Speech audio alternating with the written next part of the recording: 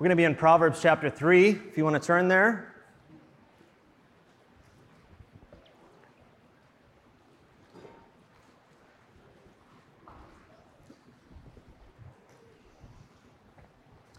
Proverbs chapter 3.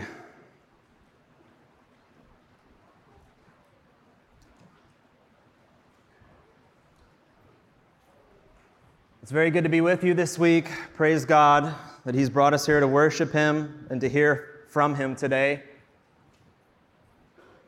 It's with an expectant heart that I pray that you approach in the same way the hearing of His Word as we seek to hear from Him and have His wisdom enrich our lives. I'm loving this series that we're doing in the book of Proverbs. Have you guys noticed it's been intensely practical? Really. Very instructive, edifying. In chapter 2 of Proverbs, we were told when Pastor Jeff went through that whole section about the moral stability that wisdom brings. The son and that relationship there between the pupil and teacher coming in the form of teaching from a father. The son is urged to receive wise words and put in the work to get the benefits of godly wisdom. The description, if you'll recall, is one that demands a passionate urgency, right? He's told to seek for wisdom, like buried treasure. He's told to incline his ear, apply his heart to understanding, to lift up his voice, to cry aloud for wisdom. And yet that's tempered with the understanding that this effort of pursuing insight, wisdom, and understanding, it's tempered by the reality that wisdom itself, right? Understanding how God made the world, how He created things to be, and conforming our lives to that, and then living in this world in such a way as to build, rule, and bring peace like Jesus. That's all a gift from God. Wisdom is a gift that God grants, and yet it is something that we are called to pursue. And we're told in that section that God is the source of wisdom, that from His mouth come knowledge and understanding, which means that the starting point is and always has been divine revelation. Let's do a little bit of a refresher here. Proverbs 1:7. The fear of the Lord is the beginning of knowledge, and fools despise wisdom and instruction, right? The fear of the Lord is the beginning of knowledge. What does that mean? If you don't start with God and His revelation, you really can't truly know anything. You can have knowledge falsely so-called, but you can't know things in relation to the God who made this world and make wise application and have skillfulness in living. And the effects of this for the youth, we're told that when he does this, when he lifts up his voice, when he cries out for understanding, when he searches for wisdom as for buried treasure, there's an effect of this, and that is that he is preserved. His way is protected. He's shielded. And he understands righteousness and justice and how to live in God's world in relation to others in particular, right? Wisdom is inherently social. It has to do with justice, right? Not social justice. Justice is already inherently social. It has to do with how we love our neighbor, how we treat our neighbor. But in pursuing wisdom, the wise man, the son that turns his ear to this instruction, will be rescued from the crooked paths of evil men and the lustful enticements of the adulterous woman. We just talked about how this is intensely practical, right? Especially for young men. If you read that section, what are the two most common, most fundamental temptations that face every young man? Easy money and casual sex. Right? How practical is the instruction? Keep away from men of blood and depart from the adulterous woman. And when he does that, he's told that he will be spared in that futility, and he, in paying the price of wisdom, will receive a far better inheritance than the wicked, who pay a different price, which is their expulsion from the land that's reserved for covenant breakers who wouldn't have wisdom to rule over them. So now we'll read our reading from today, which is chapter 3. In verse 1, these are the words of God. My son, do not forget my teaching, but let your heart keep my commandments. For length of days and years of life and peace they will add to you. Let not steadfast love and faithfulness forsake you. Bind them around your heart. Bind them around your neck. Write them on the tablet of your heart. So you will find favor and good success in the sight of God and man. Trust in the Lord with all your heart, and do not lean on your own understanding. In all your ways acknowledge him, and he will make straight your paths. Thus far as the reading of God's word, please join me in praying. Father, we thank you for your word. I thank you for the privilege to occupy this pulpit today and preach it. Just pray that you would get me out of the way. We pray that as you open your word today to your people, it would be a blessing. It would edify, it would build up, it would strengthen, and it would encourage, and it would make us people that embody wisdom, that live it out in our lives as Christians. And it's in Christ's name we pray. Amen. So as we move to chapter 3, we really hearken back in a lot of ways to chapter 1 and the message that I preached before. There's a hearkening back here in this relationship that's presented to us again between teacher and pupil, in which the teacher is instructing the pupil to obey the commandment and the instruction of his father. And as students of wisdom, that's how we are to receive this, as from the teaching of a loving Father, God our Heavenly Father. What I want to highlight, because I believe this section really does, is that the Bible nowhere allows us to separate truth, that is truth in theory, truth somewhere out here, from our practice, from real-world application. We can't separate our religion, what we believe, from our ethics, how we live. If we genuinely believe something, that it will come out of us. People will see it in what we say and how we live. There are a lot of virtues in this text that the Father calls upon his Son to live out, giving him blessings along the way that God says will result from taking his word to heart. Notice even in just what we just read that Solomon here ties these abstract ideas, right? These concepts that seem far out here, like law, trust, honor, faithfulness, and he anchors them with very tangible, physical realities. Eyes, neck, tablet, bones. This sets up something that I want to spell out at the beginning. For us as Christians, we can never just really say things like, I love God, like as if it's out there abstracted away from us, or I trust God, or I really have a heart for the lost, or I'm a forgiving person, or I'm generous with my possessions, I'm generous with my time. If that's actually true, then we'll see it. If that's actually true, if that's the reality, then you're going to carry that with you.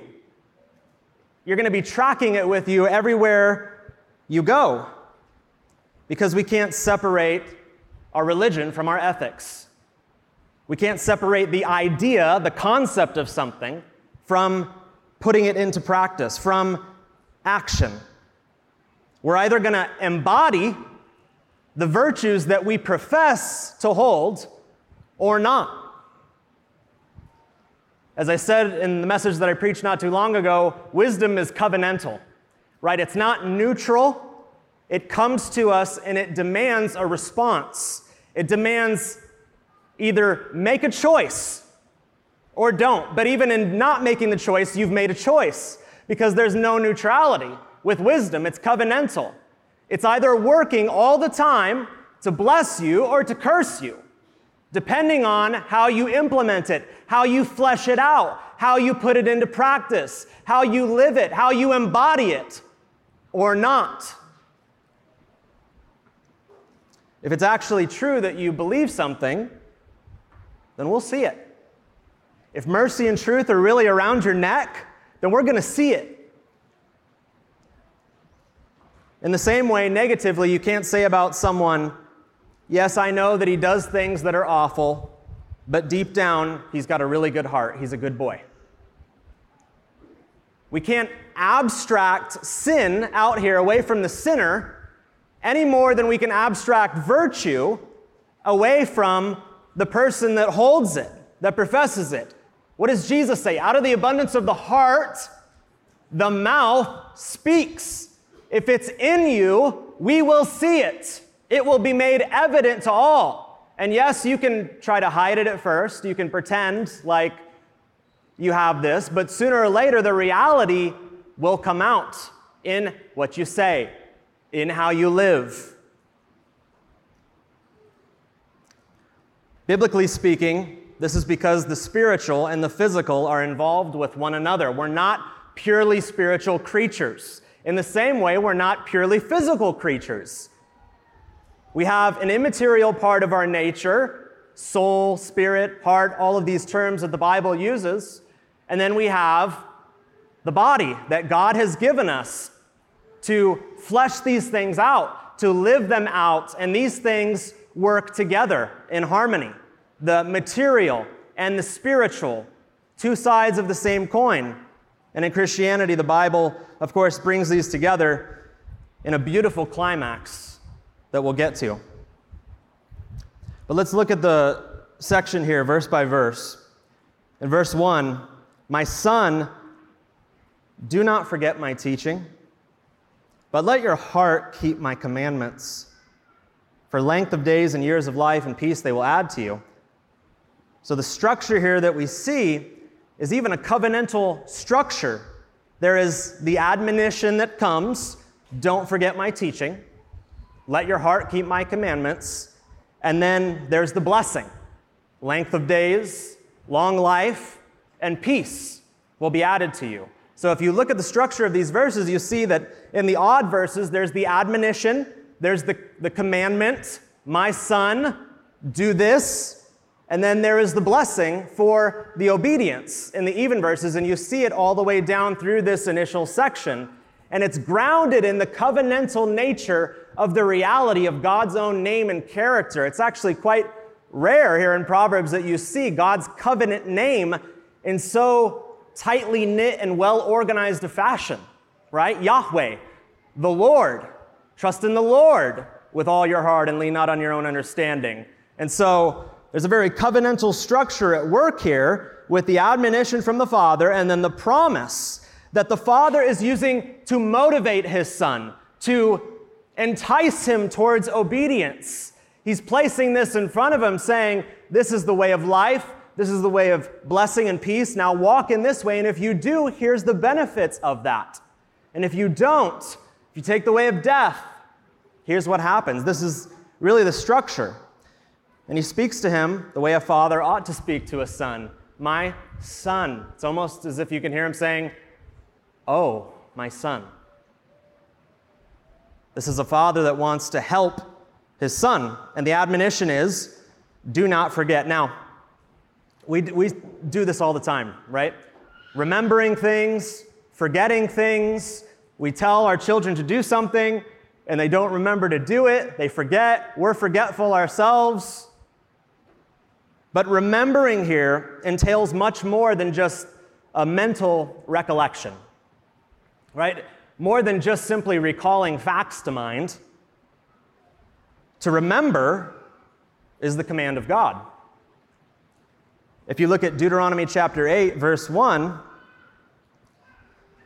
The whole commandment that I command you today, you should be careful to do, that you may live and multiply and go in and possess the land that the Lord swore to give to your fathers. And you shall remember the whole way that the Lord your God has led you these 40 years in the wilderness, that he might humble you, testing you to know what was in your heart, whether you would keep his commandments or not.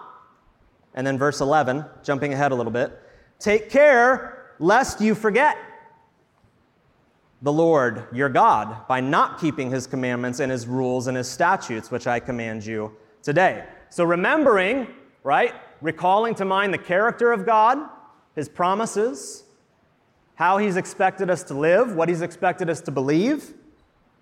That is much more than just mental recollection of facts. To remember the command of God and yet fail to obey it is actually disobedience.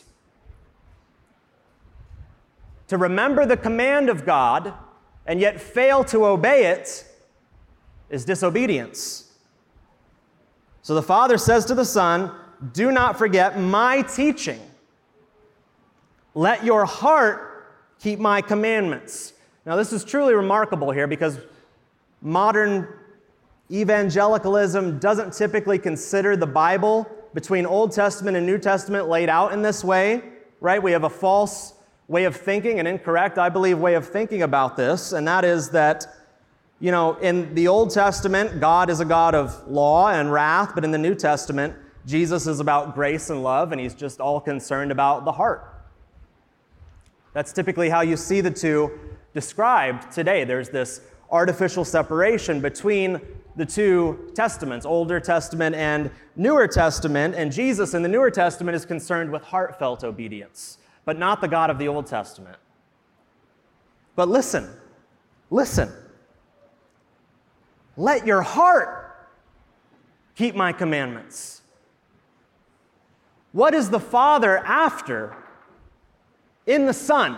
Merely outward conformity? Merely professing the standard? Yes, I agree and I obey, Dad. I'm going to come along with that. Or is he after what we ought to be after as mothers and fathers, and that is heartfelt obedience. The hearts of our children. Let your heart keep my commandments. Right? Let these things be internalized within you. Not just adherence to the standard, but an affection for, a delight in, and a glad obedience of these teachings and my standards. They should be the things that you glory in, that you meditate on. They should fill your thinking and your understanding. They should be the source of your desire to please God. Heartfelt obedience demonstrates that we haven't really read our Bibles carefully when we make these splitting statements like this. God has always been after heartfelt obedience. And why? It's not just obedience for the sake of obedience. It's love for God's ways, because that's where the blessing, the joy, the peace, and the freedom come from. So that ought to be where our affections are. That ought to be what we treasure, what we value, which leads us into the next verse, right? Because the Father's talking about keeping my teachings. What does that word mean? It means to guard, to protect. You take my teachings, Son, and you treasure them up. You guard them, right? We guard what is most precious to us. We guard what is most valuable to us, don't we? What we treasure the most is what we protect. Or the way that Jesus puts it in the New Testament is, where your treasure is, there your heart will be. You see the parallel between the two? What you value the most is what you will protect. It's what you will guard. And the Bible is clear. The Father in this passage is clear because he goes on to tell his Son, keep your heart, son. Guard it. Why? For from it flow the springs of life. He knows that if he can not just secure the external obedience, but the inward desires of the heart, if he can capture the heart of his Son, then he can direct the course of his life. He can set the trajectory. That's why he's after the heart. And that's why our Father in heaven is after our hearts, not just our external obedience. Every day, you and I have thieves attempting to steal our hearts away from God and His Word. Every day. It never stops. It never ends.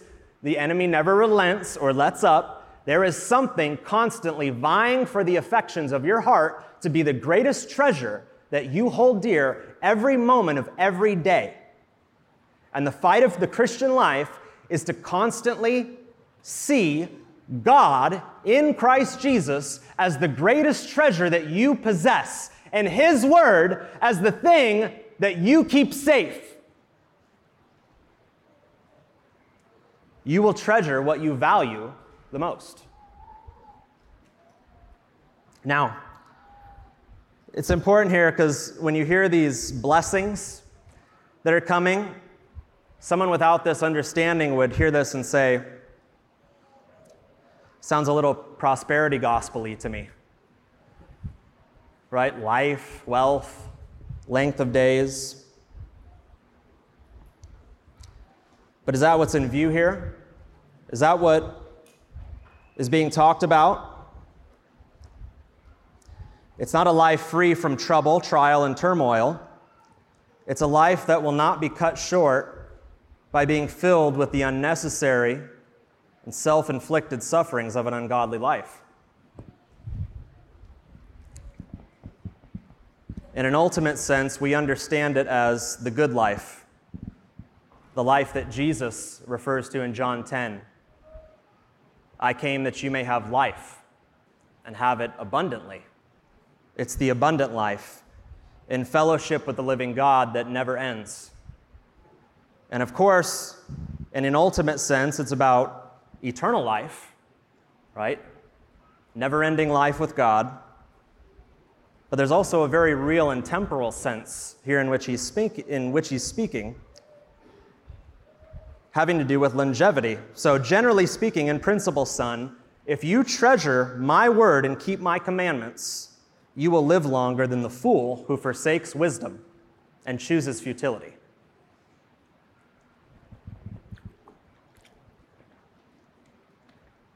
This is testified to in Scripture itself, Exodus 20:12. Honor your father and mother that your days may be long in the land that the Lord your God is giving you. Children, you want to make an investment in your physical well-being, your health for the future, honor your father and mother. Honor your father and mother. Long life, right? This fellowship with God, this longevity, and peace is the other blessing here. And this word is simply just too rich to limit, but its essential meaning, its ultimate meaning is a peace with God, of course. Therefore, having been justified by faith, we have peace with God through our Lord Jesus Christ. Peace, eirene, in the New Testament, which is the equivalent of shalom, right, in the Old Testament. Peace. So it's peace with God, but it also has to do with overall well-being, social harmony, prosperity, health, and safety. And this peace has to do with a happiness and a wholeness. Whole, happy, wholesome, a wholesome life.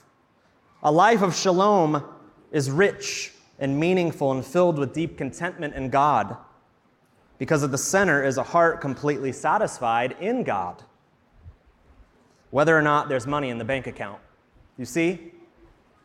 So it's not the health and wealth teaching, right? You see the plastic smile, you see the phone number on the evangelist screen, the stadium's filled saying, give, give, give. God will bless you with these things because you're giving, and that's what you do. But the Father here instructing His Son in the blessings of heartfelt obedience to wisdom's command is longevity in his life, happiness, wholeness, satisfaction in God, regardless of circumstance.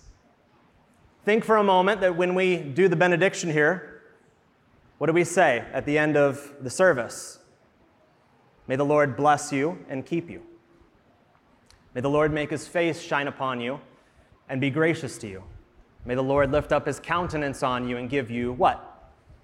Peace. Shalom. What does that mean? What are we saying when we say peace be with you?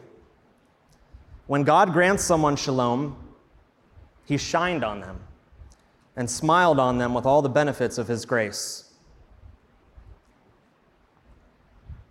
And if you really believe and have God as your sufficiency, then your life will be characterized by that peace, that deep and inner contentment, that richness and wholesomeness.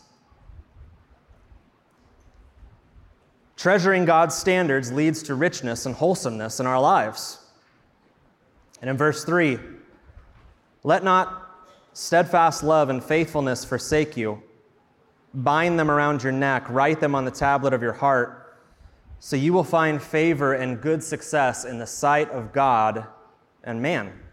Now, this harkens back in many ways to a passage that we're all familiar with in Deuteronomy 6, where the Shema is, right? Hear, O Israel, the Lord our God, the Lord is one, and these commands I'm giving you today shall be on your heart. You shall teach them diligently to your children. And it goes on to say that you shall bind them as a sign on your hand, and they shall be as frontlets between your eyes. So Solomon here drawing from Deuteronomy in the language. Now, these two words are massively important. Steadfast love and faithfulness. We don't really have a direct English equivalent of chesed, right? Exercise the throat a little bit there. Chesed, right? Loving kindness of God, covenantal faithfulness of God. Pastor James has that on his license plate. Chesed comes from right here. God's own description of his own character.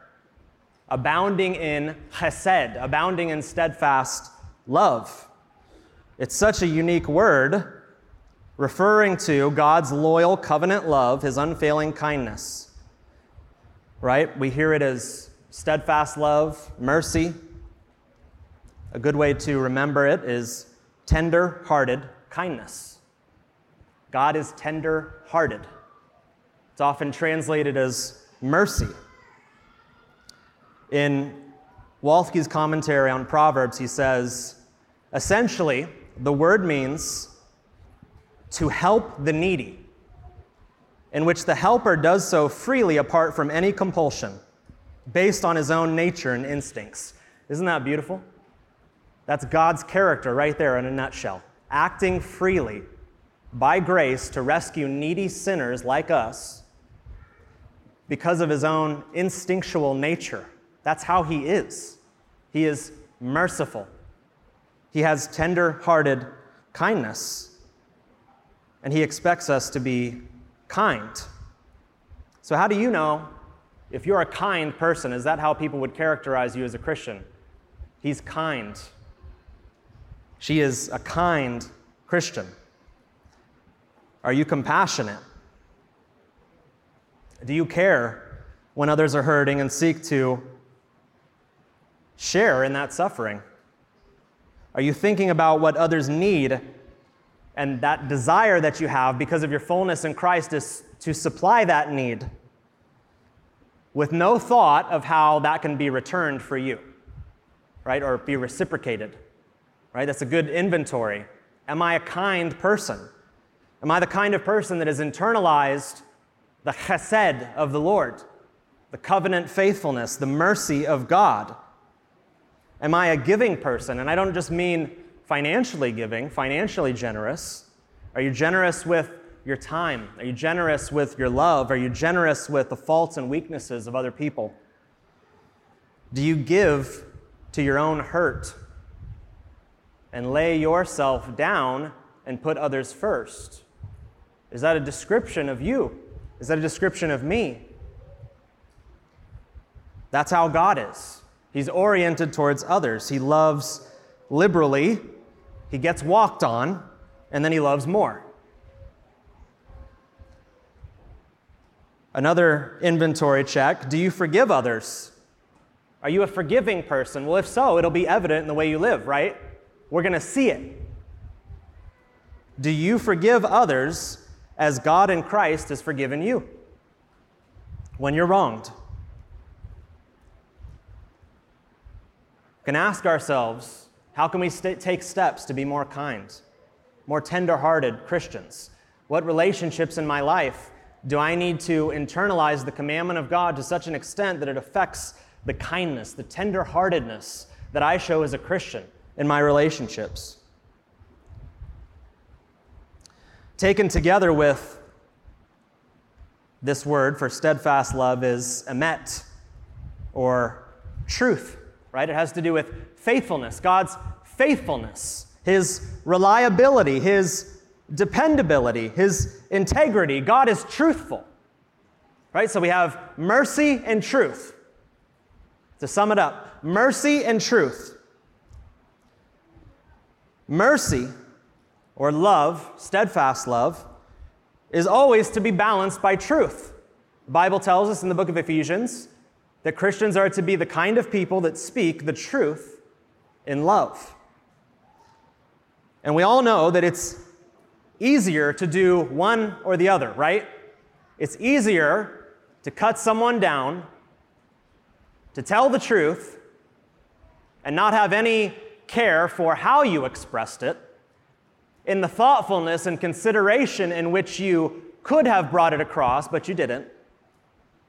Or, on the other end, to be a complete compromiser and never get to the heart of the matter because you're worried about the level of awkwardness and uncomfortability that's in the situation, and you're worried about what's going to happen to you and the risk that you're taking, right? Doing both at the same time is what makes a wise person. The ability to do both, to balance the two. Because honestly, we put ourselves in situations sometimes where maybe it was a necessary stand for the truth that you had to take. Maybe not.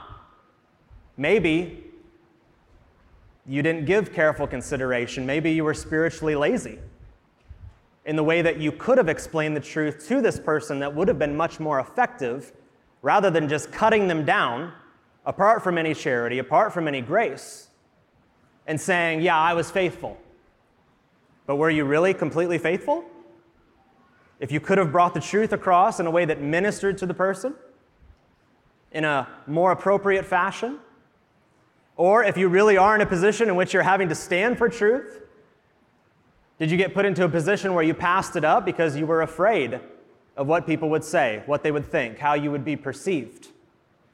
You see, we really have trouble with one or the other. And the wise person knows how to wed the two together. Mercy and truth. Doing both is what takes wisdom. You notice in this passage that the text parallels the virtues with the blessings. Mercy and truth, favor with both God and man. Right? Once again, we tend to divorce the two. In our ministry, in our application of these things, right? We can be so intent on pleasing God that we give no care to the person, the heart of the person, and we destroy them. We cut them down. Or we don't uphold the truth when we're called upon, and we don't please God in the way that we do that. So it's equally important that we not be loving and tender-hearted at the expense of our principles and become so agreeable that we sacrifice our principles. Both are important. Truth and grace, truth and mercy. Are you truthful? Do you have integrity? Do you keep your word? We're not saying anything profound today. These are quite foundational, basic things. When you make a promise, do you keep it? When you make an oath, do you follow through? Do you swear even to your own hurt? Right? You made the promise, you didn't realize what it would cost you. Now you're in the middle of it. Do you follow through? Do you keep your word? Are you reliable? Are you dependable? The Christian faith is built on promises. God makes promises to us. And if those promises go away, there is no faith. They're built on the certainty of God's character, and so we need to be truth tellers like God is. There's an imperative that we'd be truthful people of our word. God swears to his own hurt, and so should we.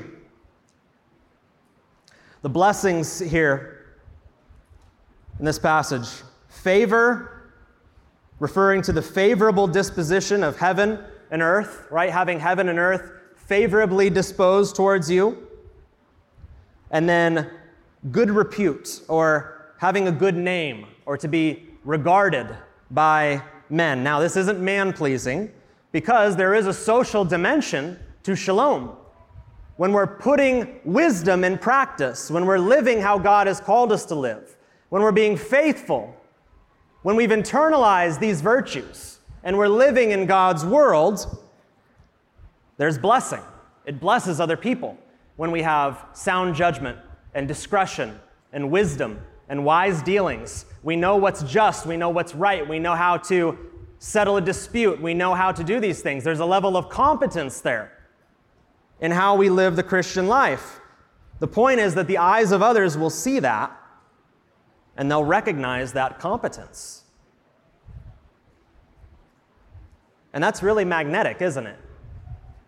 When you see a person that is able to do those things, that is filled with mercy and truth, that shows discretion, that shows sound judgment, goodness, just that can make a decision in today's world. That's the kind of person that you want to follow. That decisiveness. Even if someone doesn't agree with you, do they respect your loving and holy stand for the Lord? People are looking for these kind of people, men in particular, to follow.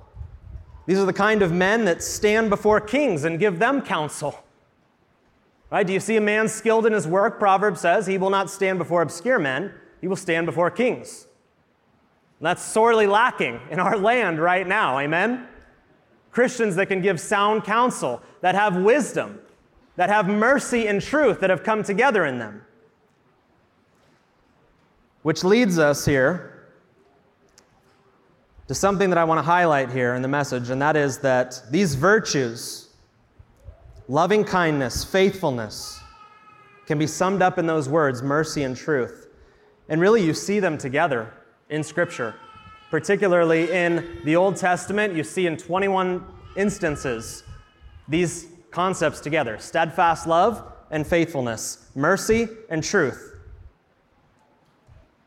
In Psalm 25, verse 10, all the paths of the Lord are steadfast love and faithfulness.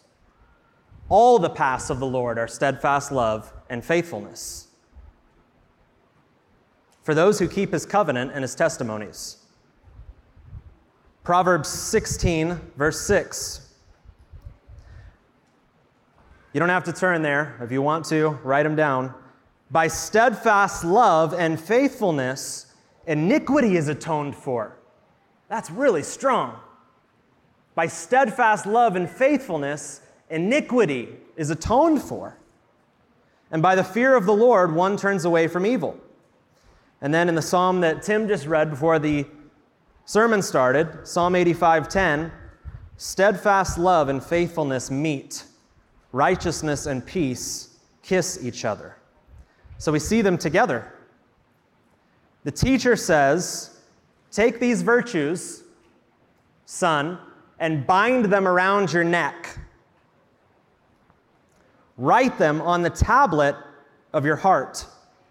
In other words, love, or mercy, and faithfulness, or truth, should make up who you are. They should characterize you. They should inform every decision that you make, every action that you take. If you're a picture of God's steadfast love and faithfulness to sinners, if you have God in you, then people will see it. If you embody this, then people will actually know. But the question is, as we're talking about mercy and truth, we're talking about embodying these virtues, living them out, fleshing them out, putting legs on our theology, if you will. How do we actually do that?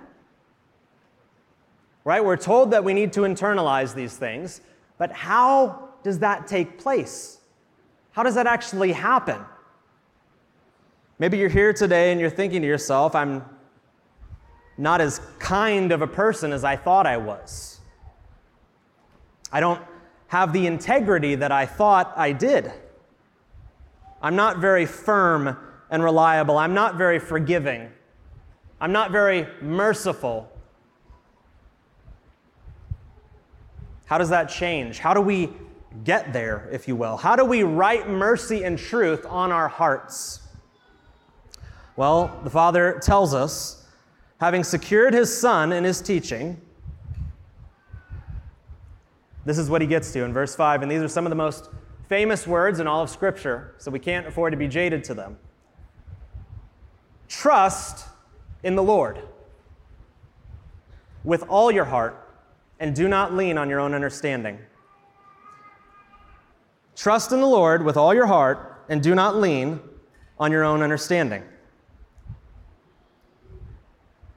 Trust is to be given to the Lord, who is the source of the teaching. And what kind of trust is in view here? Well, the word literally means to lie face down, spread-eagled. It's a pretty graphic picture, actually. To lie face down completely, helpless.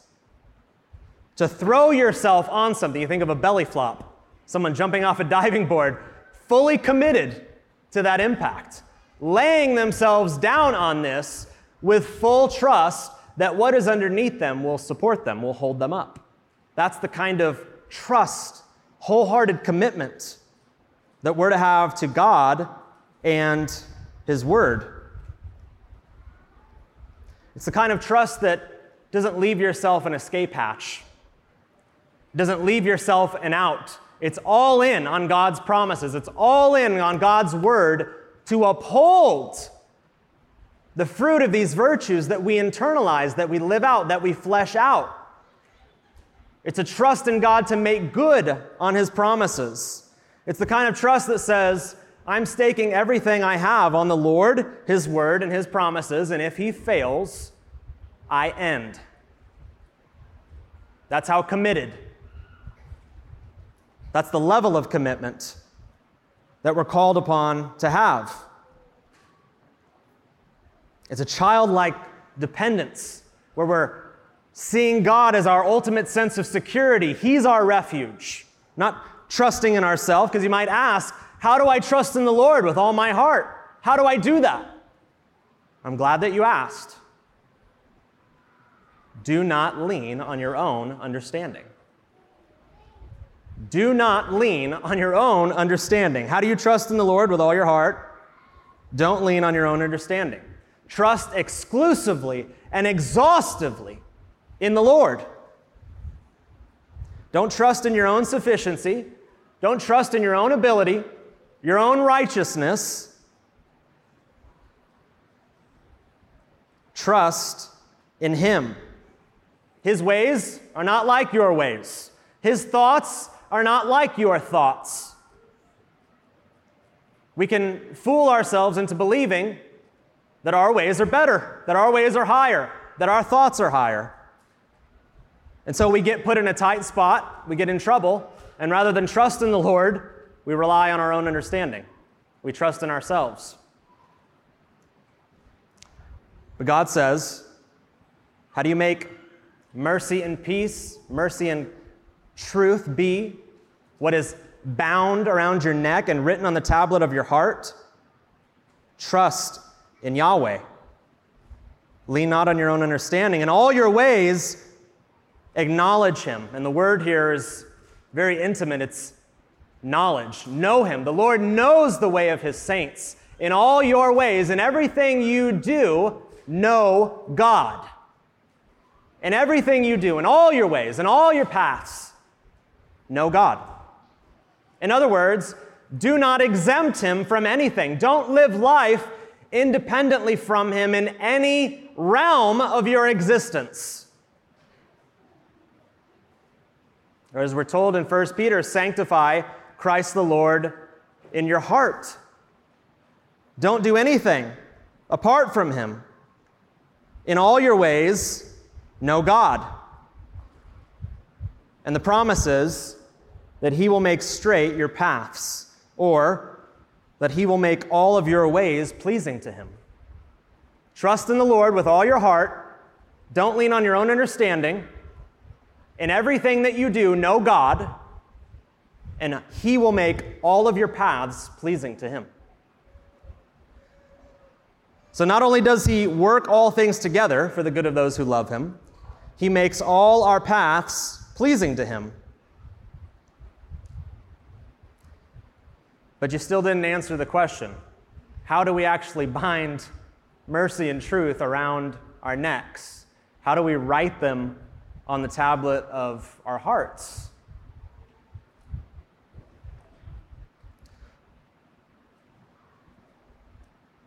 We lay hold of and cling to Jesus Christ our Lord, in whom mercy and truth meet.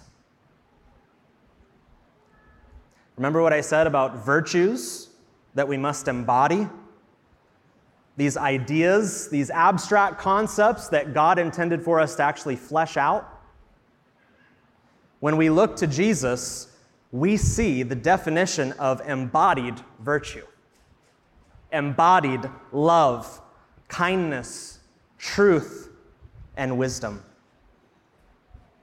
Or to put it this way, when the Word became flesh, the love of God, the truth of God, the power of God, and the wisdom of God all became intensely personal and practical.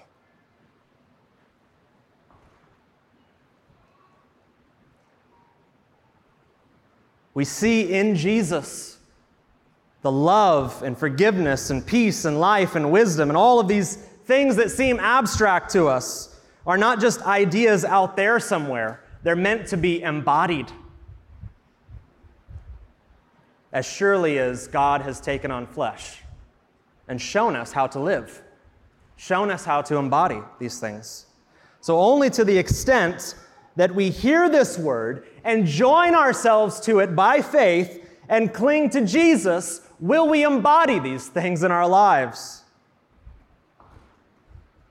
You think for a moment in the Old Testament about the tabernacle, right? Mercy and truth, mercy and truth. You think about these things. It's almost like a shorthand for the covenant. Steadfast love and faithfulness, mercy and truth.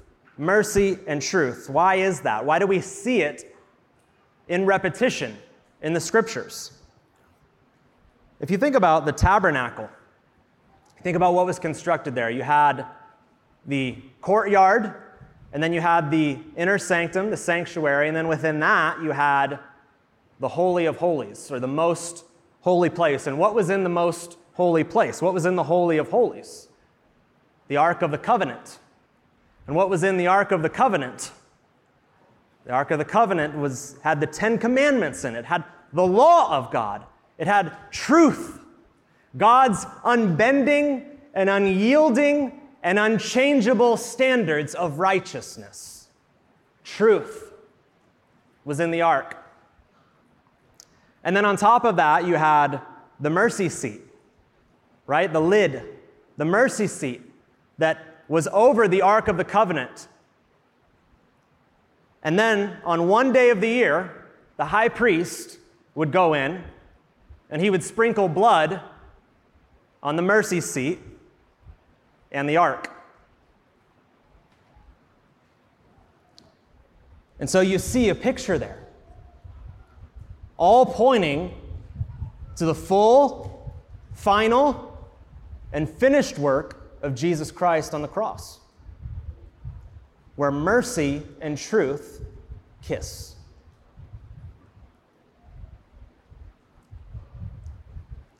Because at the cross, the truth about our sin was told, wasn't it? Doesn't the cross communicate what our sin actually is? It's wicked, it's shameful, it's awful, it's horrible, it's vile, and it deserves to die. And so it did. And God's righteousness, the unchangeableness of his character, his unfailing standards were upheld in Jesus, who is the Lord our righteousness. So in Jesus we see the righteousness of God. But also at the cross,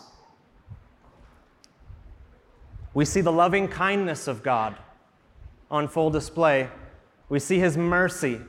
We see his desire instinctually to help needy sinners like us, to draw near to us and show compassion.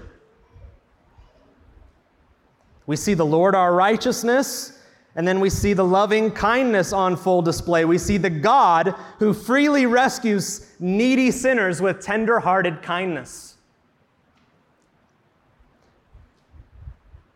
Mercy and truth. Kissing. Meeting.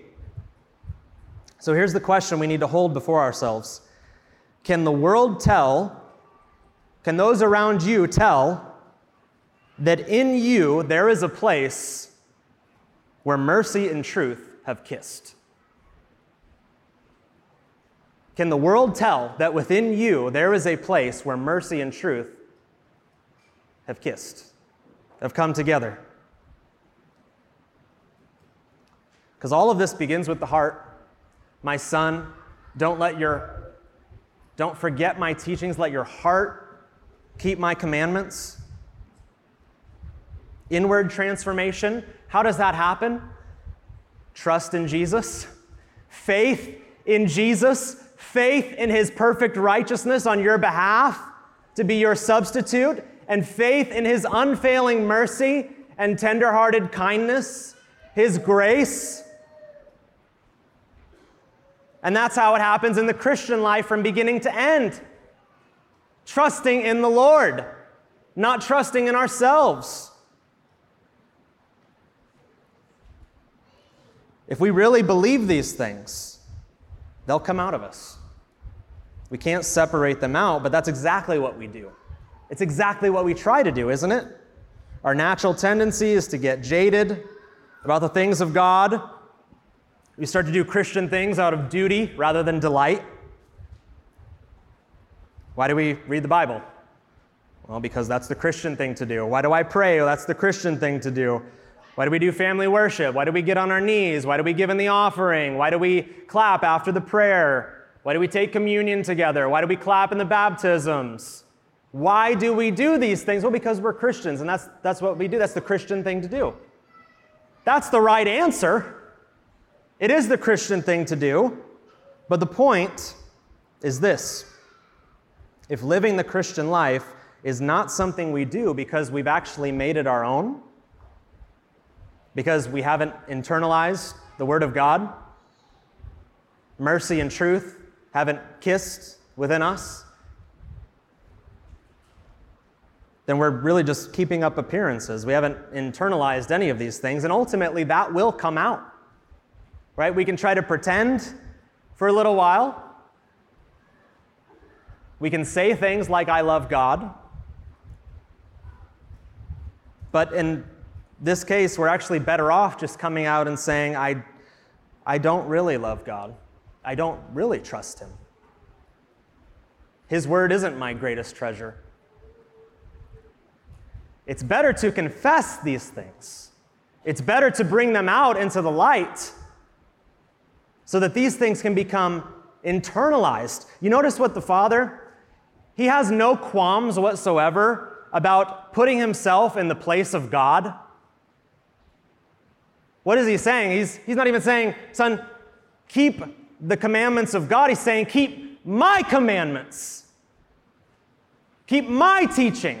What does Paul say in the New Testament? This is my gospel. How could he say that? Slow down, Solomon. Don't you mean that these are the commandments of God, that this is the law of God? And yes, it is. But the Father says to the Son, keep my law, son. The normative way that these things come to us is this. The Father is calling on the Son saying, righteousness and mercy have met within me.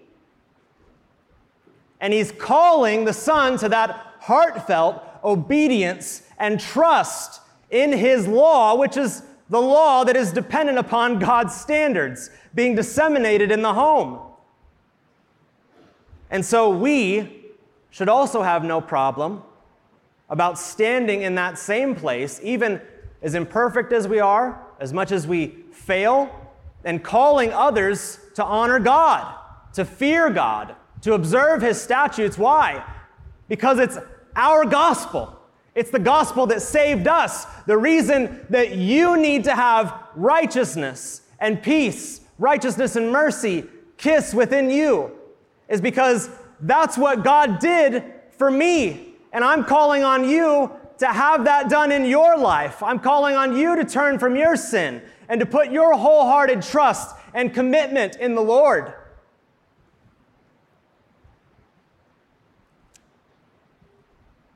We might be able to keep up appearances for a time, but that is what's being demanded of us in the text. Internalizing the things of God. Internalizing the law of God.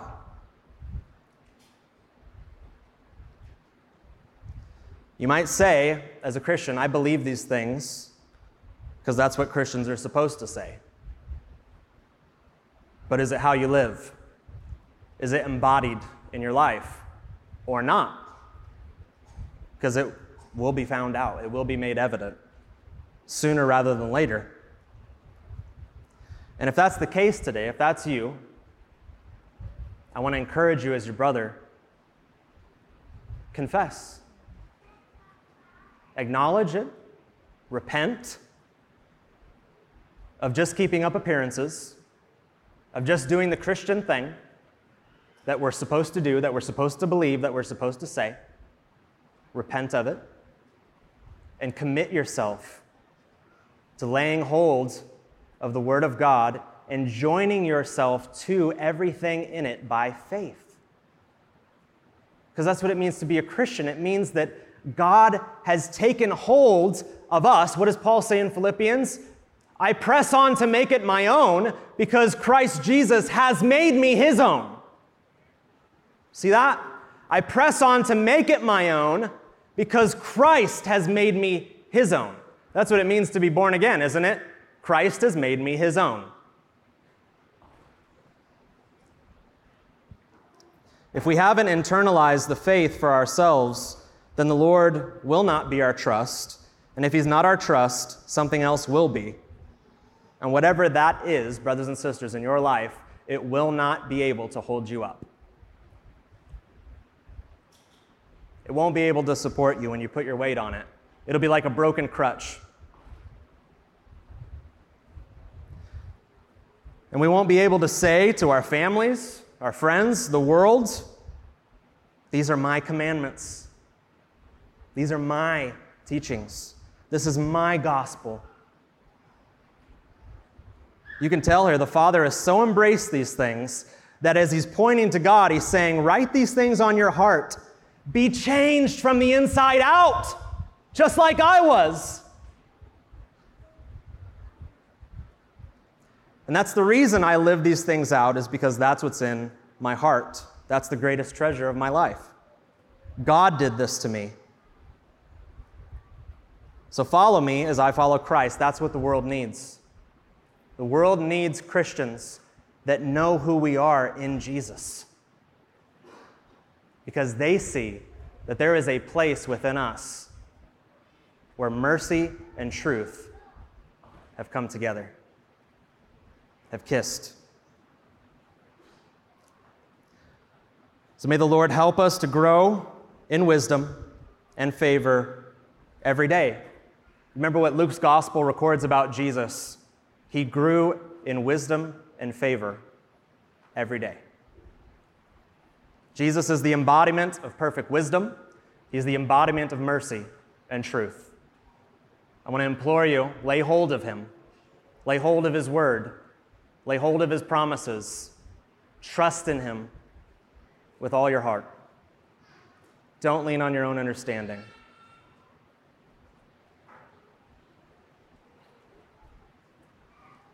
And one other thing. This trust, how can you diagnose it in your life? How can you say, I'm a person that trusts in the Lord? What's a good diagnostic? How can you run that inventory? Well, how about this? Do you allow God's word to correct you?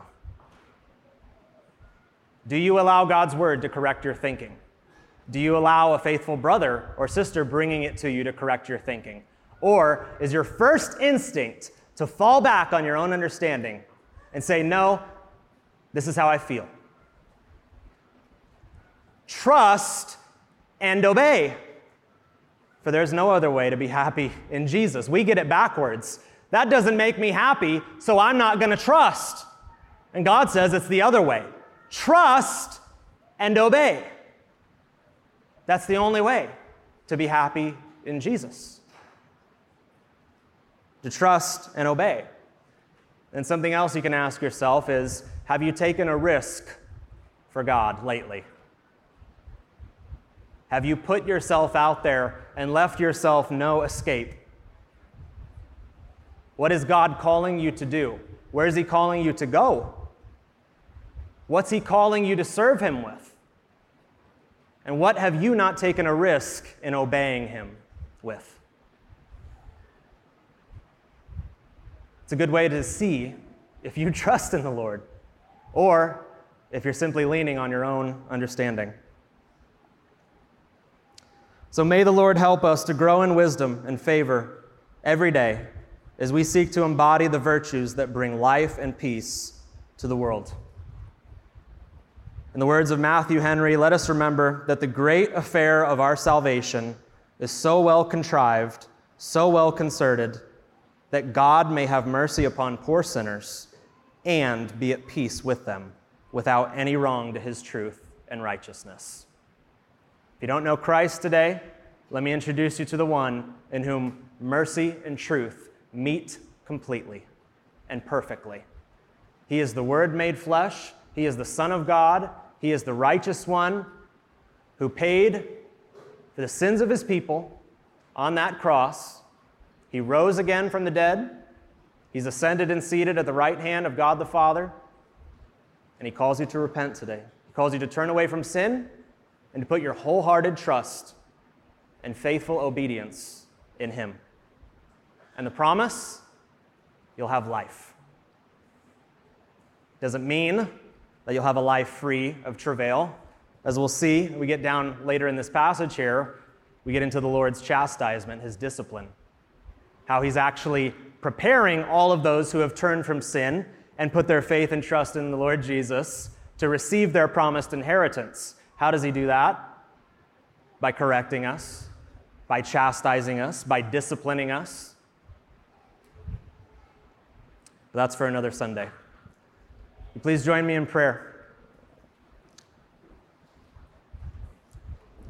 Father, I thank You for the word that went out today. I just pray that You would have it find its mark in the hearts and minds of Your people. Please let it not be anything within me that ministers, but purely Your word. And God, I just ask Your blessing on our time now as we continue to worship You. It's in Christ's name we pray. Amen.